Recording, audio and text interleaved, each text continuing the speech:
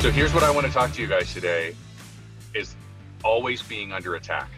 Always being under attack. I don't know if you feel this, but I feel like as an entrepreneur, as a parent, as a spouse, as human beings, it can really feel like we are constantly under attack. Like, can I get a thumbs up if you have experienced that? I want to be clear.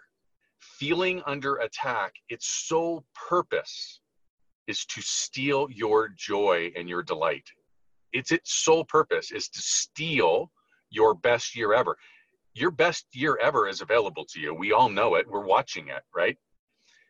That's what this is all about. And my question to you would be this: do you want to change it? If you do, here's what we got to do, right? Number one, you have to understand that it really is your focus. It's your will. It's your discipline to focus on these two things. Number one, you got to focus on the real task at hand, not the distraction, right? Not the attack. It's the real task at hand. And number two, you have to begin seeing, you have to have the discipline and the willpower to begin seeing challenges as opportunities to solve problems. Folks, we get paid to solve problems. That's what we do. No problems, no pay, right? We have to start seeing challenges as opportunities to solve problems so that we can get paid, not to see them as challenges themselves. So I want to talk about a couple of pitfalls that I see a lot. Number one is no drama, right? Some people live in the negative space of drama. You follow what I'm saying, right? It's the constant, there are always things going on, right? And they're always wondering, gosh, why are all these things, these horrible things happening? Well, there's a common denominator, and typically it's that person, right? And I know this intimately because that used to be me. They don't want to solve problems. They are more comfortable actually living in the challenges. Those people are no longer your people. Okay, that's the deal, right? They're no longer your people. Move on. Number two is you've got to celebrate. Some people spend more time talking about the challenges, the problems that they've been facing, that they forget to actually celebrate the fact that they solved those problems. Okay, and then number three, you've got to have a short-term memory.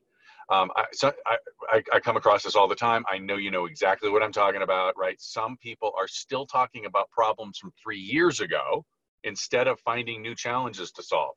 I don't know why that happens. I'm sure there's some shrink out there that can explain to us why these three pitfalls are so prevalent. But again, no more drama.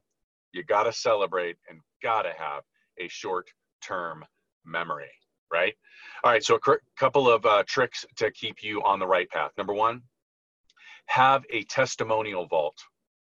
Have a place that every time somebody says that you did a good job or thanks you for something, that you put it in that place so that when you have those challenges, that you can go back to them and remind yourself that you solve problems and that this is an opportunity for you to do some good. Have a testimonial vault.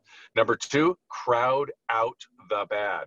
Folks, we only have so much space. I don't care if you want to consider it a closet, but you can only put so many things in your closet, okay? Only so many things. So crowd out the bad. The way I do it is I do it via taking in positive, inspiring, motivational, skill-building stuff early in the morning. If you are interested in my morning routine, put beast in the comments below and I'll get you my beast mode morning. But it's the way to do it. Put in good positive information early and you crowd out the bad. Literally the bad doesn't have any room left over. And number three, have an accountability mentor or a coach. Listen, if you've got somebody in your life that'll do that for you, awesome. If you've got somebody, if you don't have somebody in your life, you need to go pay for it.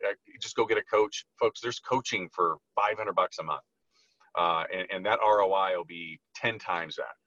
So it shouldn't be about the money, but you need to have an accountability mentor or coach. This is somebody who you literally don't want to let down, but also somebody who it's going to be okay for them to say, hey, Todd, I know you said that you weren't going to have any more drama and you were going to celebrate and you were going to really, ID challenges as really opportunities, but you're really not doing that, right? You need somebody to be able to call you out so that you can refocus your energies, all right? So if you want to have your best year ever, it's entirely up to you.